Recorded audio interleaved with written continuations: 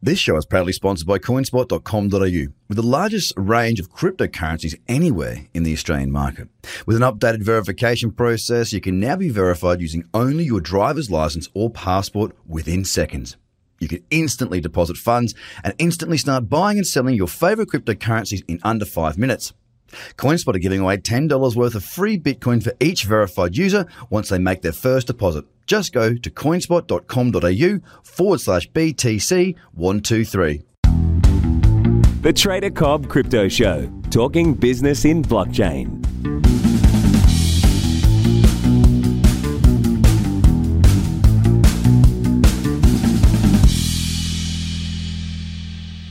Welcome, ladies and gentlemen, to the Trader Cobb Crypto Show. Today's guest is someone I've been looking forward to speaking to for quite some time now. This gentleman has a very large background in corporate, moving out onto his own projects. And the project that I want to talk to you about is called UCOT, and it's very, very interesting. It's a provenance play, and we'll go into more detail shortly. It's John Baird, the CEO of UCOT, and thank you so much for your time today. You're welcome. All right, so as we always do, let's start with the start. Tell us a little bit about what brought you to here, what your background is, so we can sort of mold out what your level of experience is and why you've actually decided to put your time, energy, and hard-earned dollars into UCOT. Yeah, so after about 20 years in financial services, I got a little bit fed up with working for large corporates and decided to step out and do my own thing. Moved into cybersecurity, and then about a year and a half ago was asked by Victor to come in and help him start up this business, get it going, put some legs on it. And it's been a fun ride ever since. And prior to, I mean, your 20 years in corporate, what was your angle? What was sort of, what area of, I mean, corporate's obviously very broad, but what areas were your expertise lined with? Right, so I worked my way for 10 years through Credit Suisse and 10 years through Deutsche Bank, focusing primarily on technology, but by the end of that time, I was up on the operating committee of the bank itself. So we were really looking there at how technology was going to transform the bank, how we were going to basically improve the operations, improve reliability, and just get costs down through the bank. And it got to a stage where, for me personally, it was becoming very formulaic. It was all about cost cutting and reducing people. And that's not really the sort of stuff that gets me out of bed every morning. So I decided to step out and do some other things. Well, look, we talked about this pre-interview. And we really talked about, I mean, look, we're both in businesses that when it requires a lot of time, we kind of have to do that. And you know, we also touched on the fact that everyone wants to be an entrepreneur these days. When it comes to the rubber hitting the road, it's not quite as sexy as what all the success stories seem. And failure is a big part of it. And we all make mistakes. And I'm not suggesting, I mean, I'll put my hand up and say we've made a bunch of mistakes throughout our business, and that's part of the learning phase. But you talked to me before about, you worked a very, very long weekend. Now, a man in your position, you've got more hair than me. All right, let's be honest. Not much. You've got a couple more years on me too. And you've had a fairly successful career. So what is driving you to stop going and doing your wine tours and focus now, again, what is essentially a startup business in UCOT? What is the drive that you have for UCOT? So what's always got me out of bed every morning is to be able to use technology to solve real problems. I love technology, but I love it when it's applied. And that's one of the big opportunities at UCOT. This is a chance to actually take some technology, some existing technology and some new technology, and put them together into a system that addresses a problem that's plagued mankind for years, and actually make a real difference to it, to really shift the dial. Now, for the tech head inside me, yeah, there's some really good stuff in there that's a lot of fun to play with. But from a business point of view, we're solving problems that just haven't been able to be solved before. We've got an application in the pharmaceutical area, and each of the pharmaceutical companies we've spoken to has said they want to be the first to implement it because this solves a problem they haven't been able to address for years. It's really making a difference. And that's the sort of stuff that gets me out of bed. All right. We know what the drive is. We know what the past is. Tell us what UCOT is. So UCOT, in a nutshell, it's a provenance tracking system. What's that? It's a system whereby you can say whatever I received actually is the thing that I was supposed to be receiving. More than that, not only is it the thing you were supposed to be receiving, but it's the thing you were supposed to be receiving in the right quality. So if you were receiving wine, yes, we tell you that it's the genuine bottle of wine, but we also tell you that it's been shipped to you in a way that means the wine is still of the quality the manufacturer wanted you to get. And when you look at pharmaceuticals, the problems they've been having is they can only tell that quality after they've delivered it to you and all the paperwork's been followed up on. And by then, with pharmaceuticals, it's too late. We can tell them that every 10 minutes and within 10 seconds of probes, we can update them on how things are actually going. So literally, when a driver pulls into a driveway, he can scan the item and say, yes, this is the genuine thing. Yes, this is the person who was supposed to get it, and it's still in good quality, and give it to them. And if it's been overheated in the truck on the way, not deliver it. All right. That real-time response, they just haven't been able to do before. So who are the benefactors? So we thought at first when we did this that we would have to go out and speak to all of the supply chain people, all the people who ran trucks and warehouses, and they'd be the people who benefit. When we actually built the system and started looking at how it worked, we realized, no, they don't play a role at all, actually. This is about the manufacturer and the consumer. The manufacturer would normally drop something in a truck and hope it got to you in good quality. His reputation would be on the hook, and if it didn't, he's the one who suffers the damage. What happens now is he can put it in whatever sort of transport he likes. And just before it gets to the other end, he can review the quality and say to you, either say to the courier, don't deliver it, or say to you when you receive it, yes, this represents the quality of the item I want you to have, or no, I'm sorry, it's been damaged. I know it's been damaged. We'll make amends. All right. That changes it. Suddenly you don't care how it got there, you just care about the quality of it. But in fact, at the point the user says, I'm going to scan this with my phone, is it the genuine article? You don't just have a yes-no conversation, you can have a real conversation about, tell me the history of this thing, tell me why I should care about it. It's a wonderful marketing opportunity, particularly in a sales environment. So the provenance side really changes it. And I think the manufacturers get a better relationship with the clients get a better experience dealing with the manufacturer and the product they bought. So, I mean, look, I'm sort of thinking laterally here as to how I mean, every business needs to be giving a benefit, whether it be a cost saving to the consumer, whoever the consumer. Your consumer may be the wholesaler, but eventually it gets to the dinner plate, as an example, or the table where you're popping your cork on the wine. So, with this effectively big data play, you're able to track the quality from point A to point B. So naturally, that makes the freight company, I suppose, somewhat responsible for the delivery of the goods. Because right now, you've got the producer and the consumer. And how far that distance is it needs to travel, whether it be from Sydney to Wollongong or from Sydney to Japan. Right now, it leaves here, and this person says, it's good. And then this person says, it got here and it wasn't good. There's something that broke down in the middle. Now, these two relationships, the end user and the producer, is now somewhat strained. But it wasn't either of those two that caused the issue. It was in the middle. How are you able to track that process to make sure that this relationship is not strained? You find it the cause of the issue. Absolutely. So the way we do that is with a number of different technologies, and which one you deploy exactly depends upon the problem you're facing. But at the very top of it all, we use intelligent IoT devices. And the key with those is, when it comes to counterfeiting and copying, they're almost impossible to counterfeit or copy because they're active devices that are, if you will, they're thinking the whole time and talking back to our servers. So if you try to play with one, before you've opened the box, it tells us that you're opening the box. How often do they submitting data? Sorry. So again, that depends on your problem. At the moment, we have some of them running for 10 minutes. We have another customer who wants them just once a day. All right. We also have some that generate on interrupt. So if you open the box, that event causes them to report, regardless of whether they're asleep or not. So it's very adaptable from that point of view. And they can measure a whole range of things depending upon the quality of what you're trying to look at. So we can do temperature, humidity, radiation, ultraviolet, you name it. We can plug in all sorts of things. The idea being that whatever's important to your quality of your product, that's what we set them up to monitor on their way through your system. In terms of hard benefits that you touched on a minute ago, we started again looking at the logistics and thought, well, the hard benefit's going to be simple. That's going to be around making your logistics a little bit easier, being able to track things in real time and reducing the costs of monitoring that, and therefore actually helping you improve the process. But as it's moved on, what we found is there's actually an even bigger benefit in that whole individual marketing.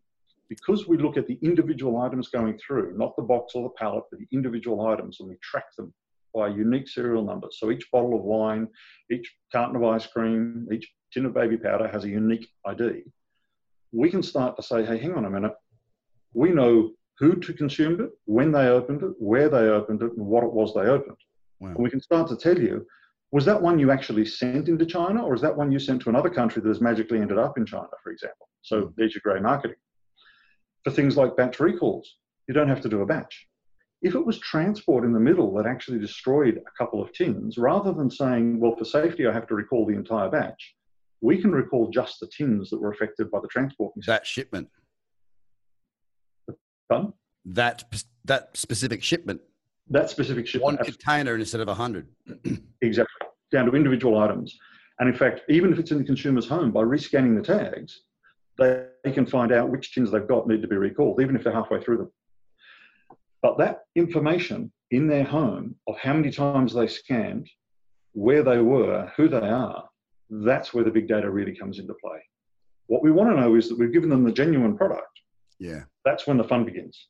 Then you start with all of the deep analysis of how did they get it and what are they doing with it. That's marketing gold. Oh, of course. Right. It makes sense, right?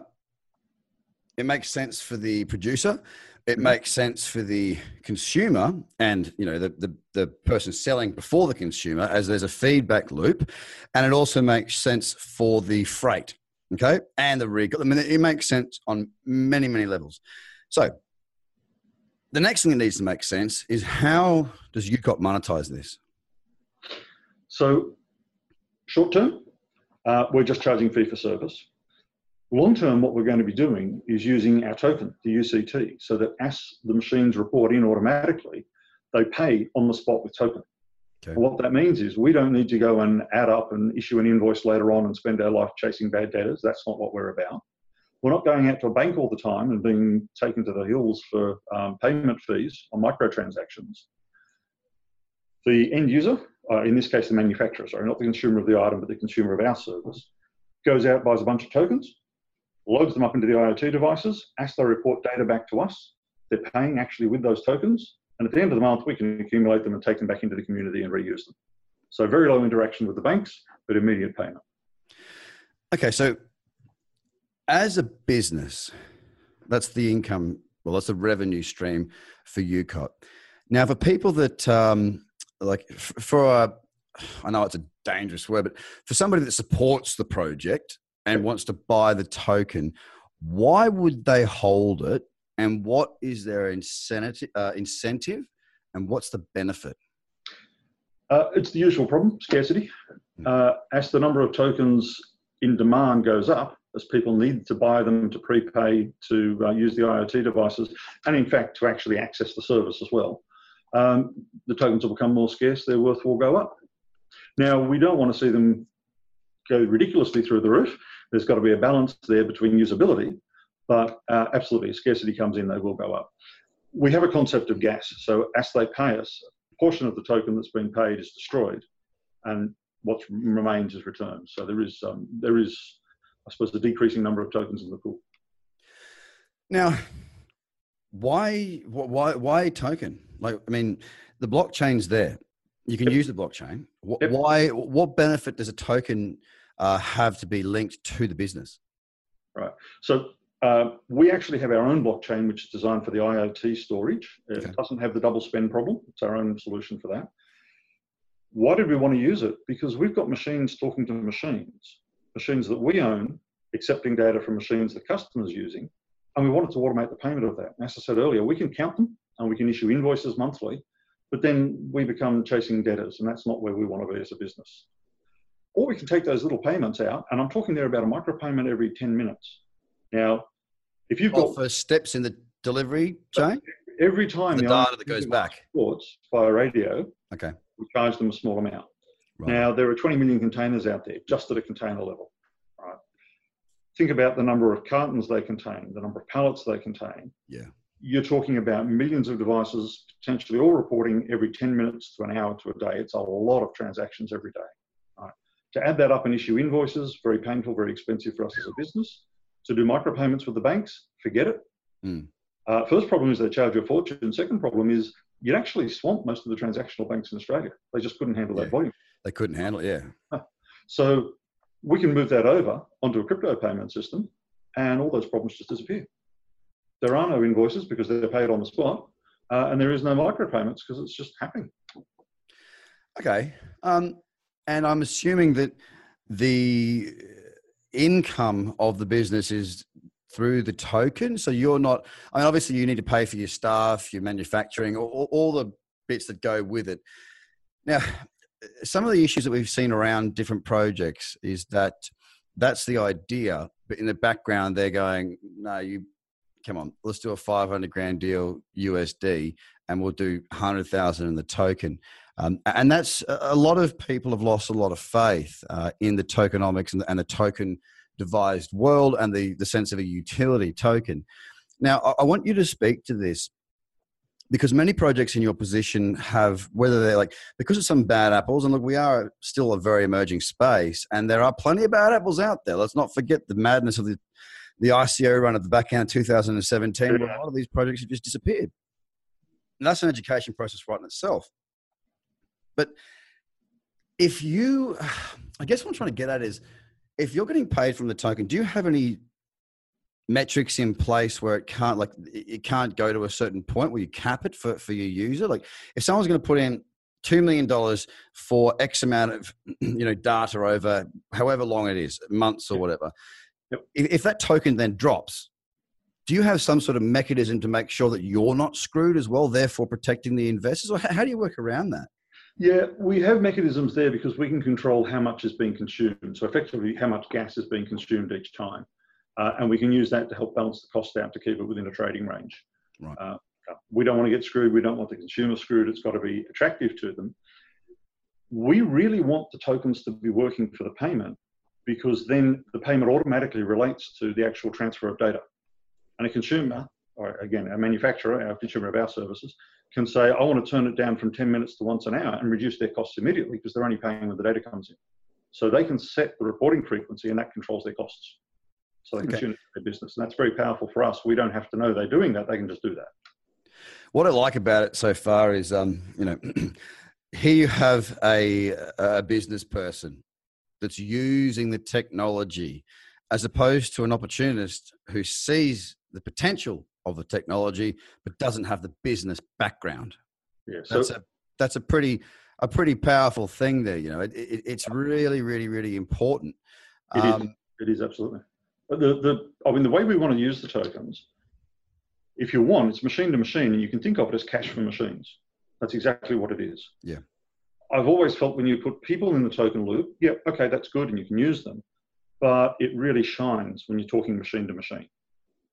And that's the difference is, yes, getting it off the ground, our initial customers, yeah, it's a cash basis while we're getting it all sorted out.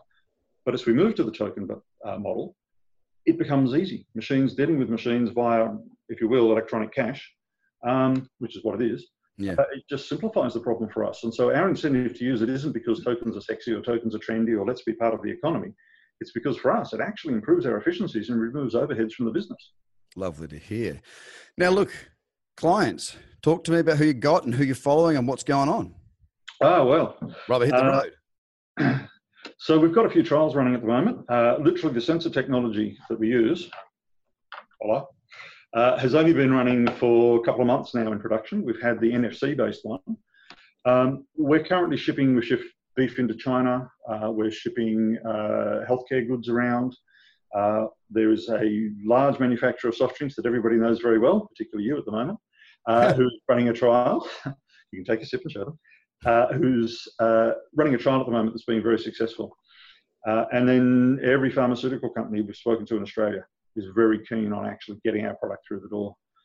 When we were dealing with the soft drink manufacturer, the first day they tried our product in New South Wales, they put it into a refrigerated truck. And the guys with the truck said, oh, you don't need to worry, refrigerated trucks, of course, they always stay cold, there's not a problem. Loaded it up, the guy drove away, stopped, had his lunch for an hour, and we reported to him at the time. He turned the fridge off. We reported to them that because it was such a small load, it immediately went out of the temperature range they want to keep it in and stayed there for about an hour, which for them is a moderate breach, they call it. that undermined their assumption that trucks were always safe. We showed within less than 24 hours of it being deployed that their assumptions about what's good and what's bad were wrong. Data, data, data. Don't make assumptions. Put the sensors in and actually measure it. So as a result, they've changed the way they're going to instrument their fleet. Now, they looked at that and they absolutely loved it because that was giving them hard facts on what was happening. And they could turn around and change their processes to make sure it was fixed. You can't argue with data. You can't argue with the data. So now they were having recalls of product because it didn't taste right. And that was the only answer they could get. And they just couldn't track back to why didn't this taste right? Well, now we can start to point at the trucks and go, well, hang on a minute, your assumptions were wrong. Maybe that's the reason. So now we're following each individual item through from beginning to end. We can start to then work backwards and say, this item was bad. What happened to it all in its life? Yeah. Where did it spend in a warehouse? Where did it spend in the truck? Where did it come from? And hopefully start to figure out why they're getting that bad reports. Finding solutions where there was never seen as being a problem is helping business to be more efficient, more cost effective, and hold people accountable based on fact, not on theory. Because if it comes down to theory, you can do whatever you want. You can take them to court, but it's my word against yours. When you've got data, you win. You've got data, you win. Now, listen, obviously, there's a lot going on with what you're doing. You've got some massive trials going on. You're still fairly new as far as rolling it out. I'm very interested in what's going on. I mean, look, you know, if I'm interested, and I know that the people that are watching and listening are interested too. So where do we find more about this, John? How do we find out more information to look into this, mate? Right. The best place is to go to www.ucot.world. Go to that website. You'll find out all about it. There's contact details on there for myself and the team here. Feel free to contact us any way you want, but take a look at the website. Well, it's been an absolute pleasure speaking to you, Mr. John Baird, CEO of UCOT. Thank you so much for your time today. I've actually, I've really enjoyed the conversation, more so because, as I said, I don't go into all the detail of the tech, and my listeners hopefully appreciate that. We talk about the business side of things and how it's actually coming together and how the application actually works. Now, you have a business. Let's make no mistake. This is not a token looking for a business. This is a business that looked at what was going on here, and from 20 years in the traditional corporate world went, wow, this actually makes a lot of sense for solving a problem that manufacturers and the wholesalers didn't know existed. Now you've brought it to their attention, and it sounds like you're being inundated. So I'm really interested to watch what you guys do. I wish you all the best of luck. And ladies and gentlemen, make sure you get across to UCOT, UCOT.world, and have a look through everything there. Mr. John Baird, CEO of UCOT, thank you so much for your time today. I really do appreciate it. Thank you very much. Ladies and gentlemen, have a fantastic day. Bye for now. The Trader Cobb Crypto Podcast is hosted by Craig Cobb. All Trader Cobb courses, products, and tools can be found at tradercobb.com because experience matters.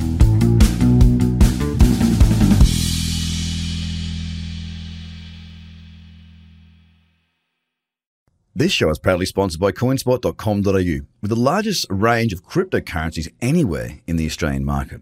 With an updated verification process, you can now be verified using only your driver's license or passport within seconds. You can instantly deposit funds and instantly start buying and selling your favorite cryptocurrencies in under 5 minutes.